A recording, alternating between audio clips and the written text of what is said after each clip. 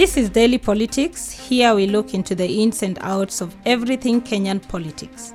We pull no punches and have no reason to sugarcoat anything that matters to Kenyans. My name is Roselyne Obala, political editor at NTV, and I'm joined by Guchu Ndung'u, editor, Saturday Nation. Today we have a new guest, and he's... My name is Eric Oduor. I'm a Secretary General of Kenya Union of Journalists and also an editor here at Nation Media Group. Now, today, just as every day, we have very intriguing politics. And today we want to look at the president. It seems President Uhuru Kenyatta has changed his tact. We expected him to hit the road to campaign for Azimio as the Azimio Council chair. But it seems that he takes every opportunity that he has to drop hints and drum up support for his supporters, the candidates.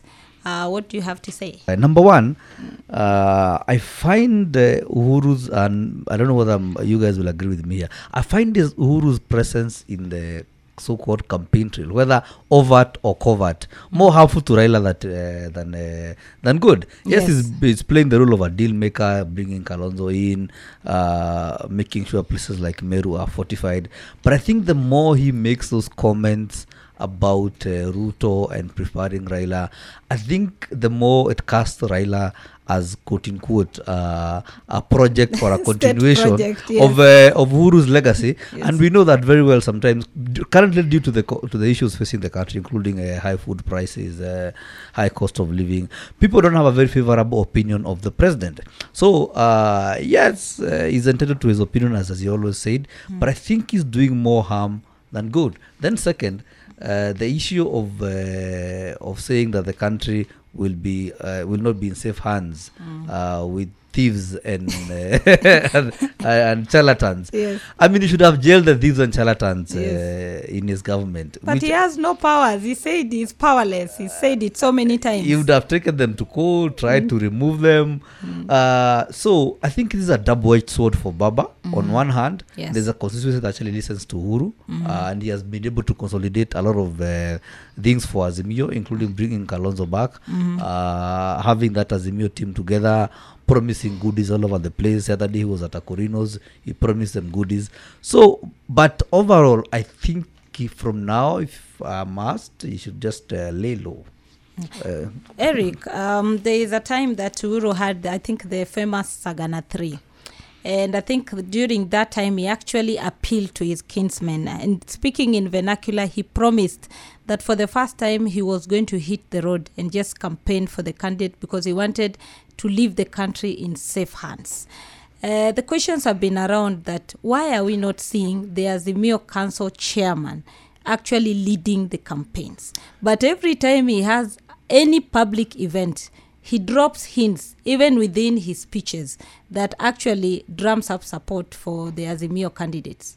I think Uhuru could have looked at the pros and cons of going out on a campaign trails to ask the votes for Raila Odinga. Yes. One, Uhuru is a president, and therefore, again, seeing him out there in a campaign rally, campaigning for an individual, sometimes puts in a very awkward position.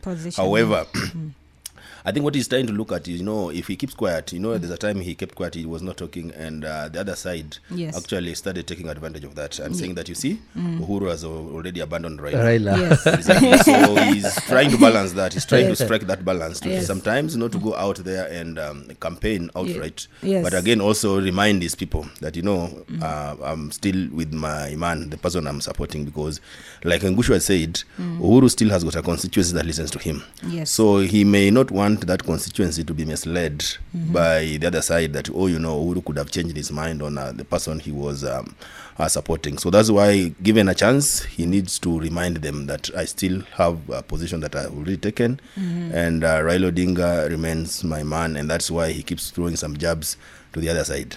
But I want to put a question to, not necessarily a question, but a point of debate to Eric and you, Roselyne. Yes. I mean, we've seen in other countries presidents going out to campaign for their preferred candidates.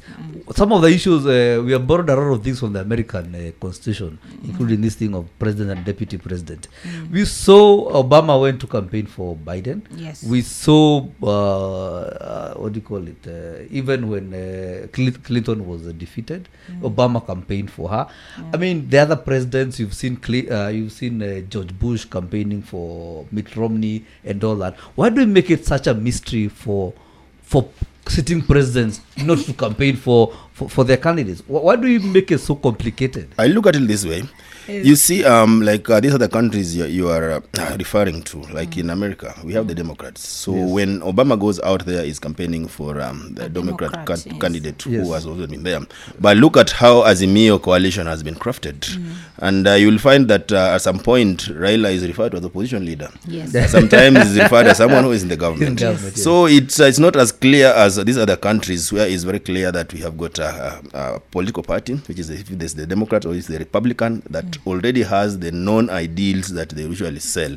But this one is kind of the come we stay. and I was saying, but sometimes come we stay, you see now exactly. That's why you will see, and even within that coalition, you've seen we still have got those pull and push. So you can imagine if Uhuru goes out there to campaign for Raila, and we've got ODM candidates there, we have got Jubilee candidate there. Whom will Uhuru campaign for? You've even seen Raila is campaigning as Azimio. Sometimes it becomes difficult for him when he's trying to push the agenda of 6Ps, and people will say that, oh, you see, this is a polygamy. All of us are from the same members of this family, and therefore we need to be treated equally. So you'll imagine if Uhuru goes out there as the president, also the chair of Azimio Council, and they start campaigning 6Ps, and Jubilee candidates will be looking up to Uhuru to campaign for them. Against ODM or candidates or any other candidate that is in Azimio. So you'll find that to him now, he'll rather remain at the top there and start hinting that, the most important position they're looking for here is the head of state. Is the president. I think in our past episodes, we talked about Uhuru that the moment he steps out and starts campaigning for any candidate will be the day that we'll say that Uhuru is now a lame duck president. And I think maybe he's also juggling between not being a lame duck president and at the same time remaining in charge and ensuring that his backyard is actually consolidated. Remember, there was a time here we were talking about the Kenya Kwanza team led by William Ruto, who is the UDA presidential candidate, actually penetrating the mountain. But I think the conversation has changed now after Martha Karua was picked as the Azimio running mate, where we are saying that actually Azimio has now penetrated the mountain. So there are also those questions, but the question we still have to ask is that by now we'll have actually seen Uhuru go back to his people because he knows the language that he uses with his people. There are times that he goes back to the local dialect to just tell the people why this is the best person. He's been talking about Raila being the safe pair of hands to succeed him. There was a time there were arch rivals in 2013, 2017. They will not see eye to eye. But he uses that to say that the moment they had the handshake, he believed that this was the best person to take over. But I was just saying today, for the first time, I've also seen the Malawi president has just disagreed with this. Yes, and I'm seeing another Ruto repeat in Malawi, where he has also stripped him of all the powers. Does the Malawi one have powers to sack the VP, or he can only strip him of some powers? I think what I've seen, he has just stripped him of some powers. Yes, he has stripped him of his powers. So I think whatever Kenya does, it's a replica. The region is actually benchmarking whatever Kenya does but becomes what is replicated in the region. But Roselyne, there's something I wanted to say about Uhuru not going out there to campaign. Yes. Uhuru as a president, first of all, he's a symbol of unity. Unity, and also he has got access to intelligence information that some of us could not be having. Yes. So first of all, and as like you rightly said, that at some point the mountain seems to be very slippery for the Azimio. Yes. So maybe going there, he wouldn't want it to be to use maybe the last weapon he has, which is maybe him himself, or maybe he needed to use other means, and actually it has worked. By using softened the mountain. Yes, and using Martha Karua, it has worked. So maybe after, sometimes even if you want to go for a war, you have to pacify the ground first. So maybe he has used Martha Karua to pacify the mountain, to make sure that the mountain is stable. table. Then, so if he goes out there, then he can be received. Other than going at the time when the mountain was very hostile to him. Yes. So it could have backfired. So maybe his advisor and the strategist could have devised the means of climbing the mountain. That first of all, we don't go ourselves. Let's try and see if this one can work, and that it has worked. Yeah. Okay, interesting. And talking of working, the Senate had their last working week this week. Yes. Roselyne, and they did what most say they will not do: raise the debt ceiling, and left us high and dry.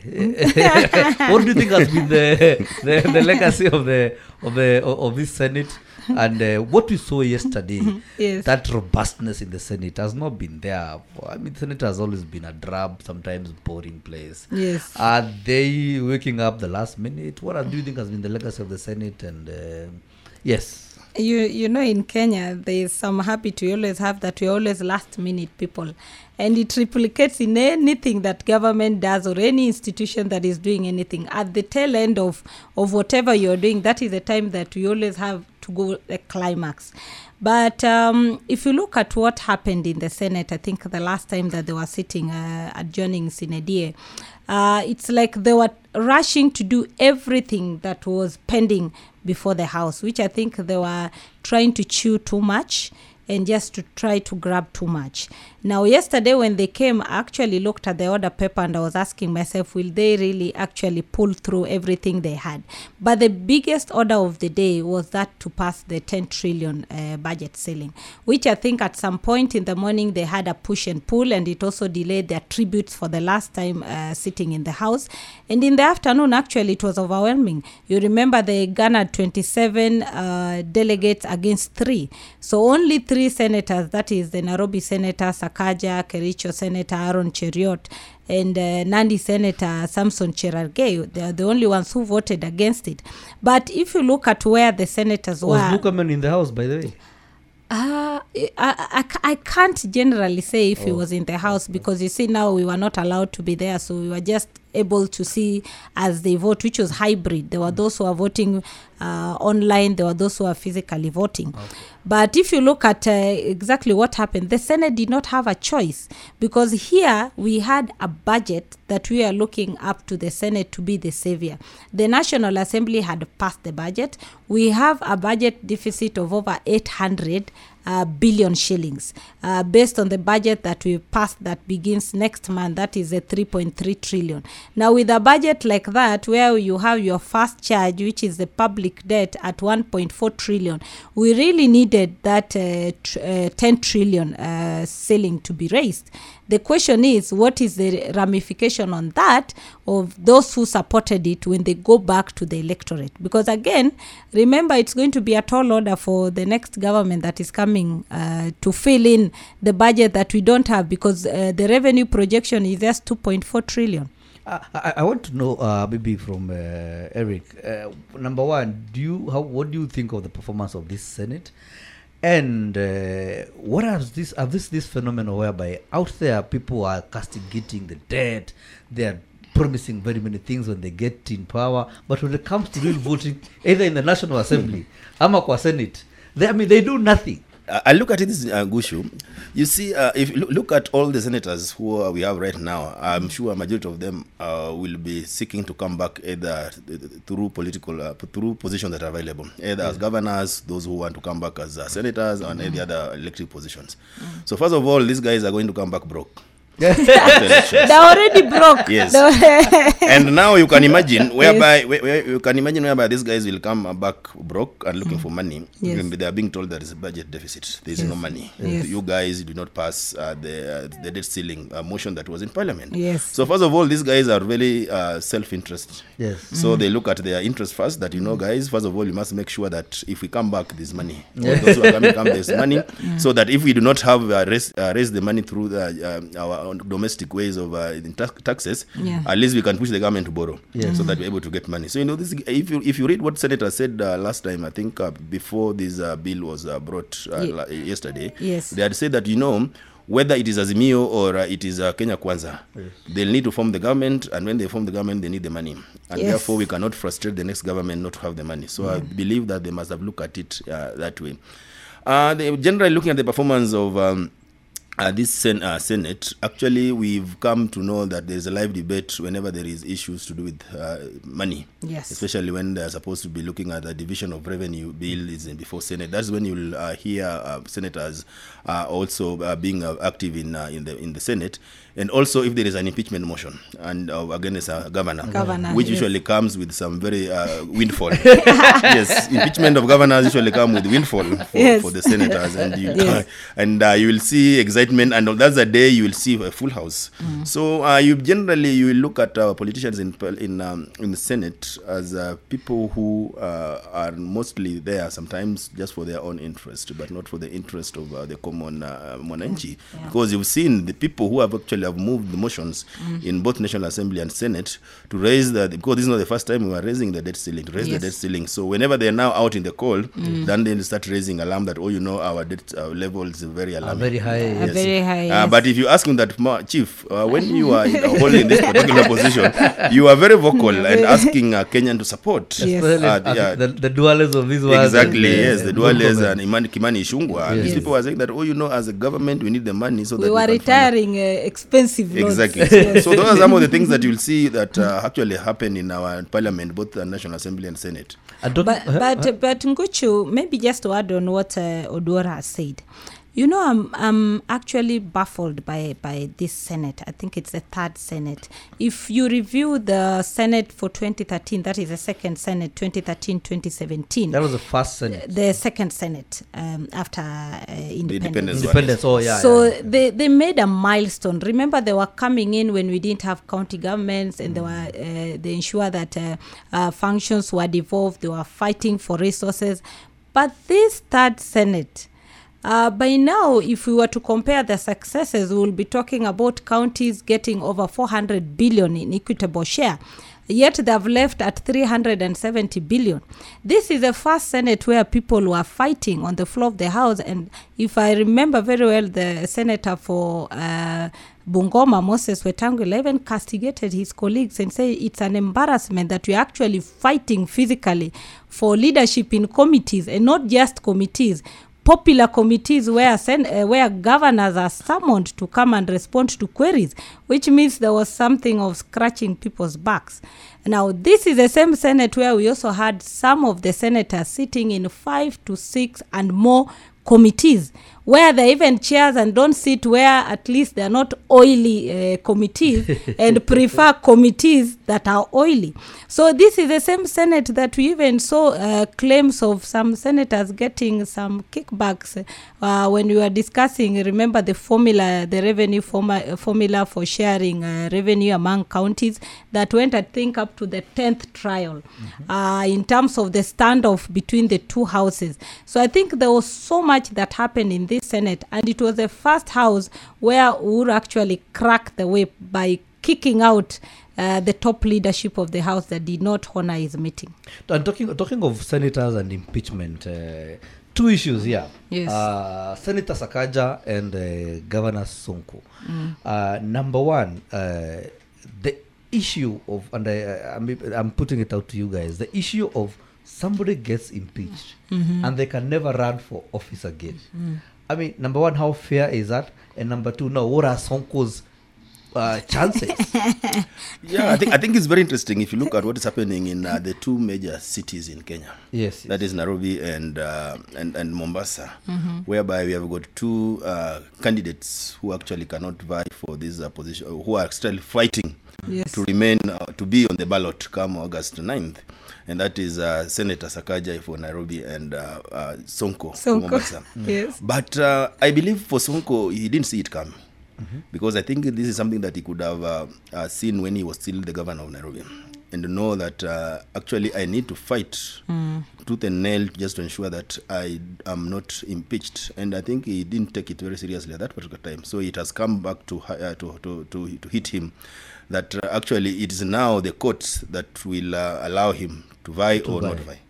But also looking at the battle he's going to fight in court, because I've seen the civil society actually also in court. and the heavyweights. If you're talking about the Transparency International, you are talking about Katiba Sharia. Why him? Why all these heavyweights against him? So setting an example. Exactly. So, which I think is a good thing, because it's going to even help the future generation, whereby if you are given the position of leadership, you don't take it, you must take it seriously, because there are ramifications in future if you are found to be not fit to hold a public office. So I think that is what is going to follow Sonko. But even Sakaja here in Nairobi, I don't think he's off the hook yet, because I've seen there are some developments. Yes, the Commission for Education has withdrawn the issue, the revocation of the recognition of Sakaja's degree. But I don't think if it's going to be the end of it, because I believe Sakaja's case will also be fought in court. So for him actually also to ensure that he goes to the ballot. And I've even heard some lawyers say that even if he goes and wins the governor of Nairobi, I think he'll still have to face the biggest election petition in parliament, because again, people will have to review some of the things or revisit some of the things that have come up during this process. For me, I think that if you look at what Sonko is going through, I don't think Sonko's case is the biggest compared to Waluke's case, who is a convict and has been cleared to defend his Sirisia seat. I think for Sonko, it's self-inflicted, because I think he took for granted everything that was happening. Remember, Sonko is not the first governor. I think from 2013 to now where we are, over 10 governors have been impeached. The first was the Embu governor, and he was impeached 3 times, and he survived through the courts. and he said, "I will defend my seat, and I will serve my second term," and he did it. So for me, from where I sit, I think Sonko just underestimated his situation. He never fought for it, and he opened another battle with the courts. Remember, he had the issue of even the expose that he did with the yes. So the position he has put himself is a hot seat where nobody will want to touch, because you don't know at what point he's recording you, at what point everything that is happening is genuine. So I think for me, from where he sits, his problems are bigger than even the impeachment. Exactly. That's why I would say that Sonko didn't just see these things one day will come to hit him. Yes. And actually it has come now to do that, because once he realized that things are not going well with him. When impeachment motion was coming, he should have retreated and see how well best he can fight that impeachment and defeat it, like Wambora did. Wambora actually, even if the motion went through parliament, he went to court, and the court helped him. And the Senate upheld the impeachment twice. Yes. And he still went to court. Exactly. So those are some of the things that Sonko didn't just see. Hours before they were planning to swear in his deputy, Dorothy Nditi, but he's saved the day. Yeah, exactly. I think he's one of the governors who had 9 lives. But then let me ask you guys, both of you, 2 fundamental questions here. Number one, the issue of Sakaja. Do you think CUE has actually shot itself in the foot or in the mouth, whichever they have done? Because this thing of revoking a degree, issuing a degree, revoking it again, I mean, what does it portend to even to the institution and its future? Then second, I keep asking, how fair, as Roselyne has asked, Waluke is convicted. Apparently, he has to exhaust his appeals, but before that, he's allowed to run. But he's convicted. And he's a convict. In a court of law. Impeachment is a political process. Yes. One day I can wake up today, Eric, and impeach you. And I don't like your face. And impeach you using MCAs. Yes. I mean, so how fair is it? I think how fair is it that you're impeached by a political process? I don't, and you go home forever? I don't think you can say that impeachment is a political process, because it has always said that a decision that has been made by Parliament is as equivalent to a decision of High Court. But me and you know. So exactly. So of course, it's a political process. But they give you the opportunity to seek redress in court. Yeah, so it's a political process, but a decision that has been made by Parliament, actually, it has to be upheld as a legal process. Yes. Because I've seen people say that, once you've gone to Parliament and it has been passed, at least it's a decision that can just be compared with what is taken by the High Court. Yes. But having said that, like I said, Sonko did not just know how to play his game well, and that is why he's suffering. He was too smart for his own problems. Okay, that's it for the Daily Politics. As always, thank you, Eric, and thank you, Roselyne. Yes. See you tomorrow.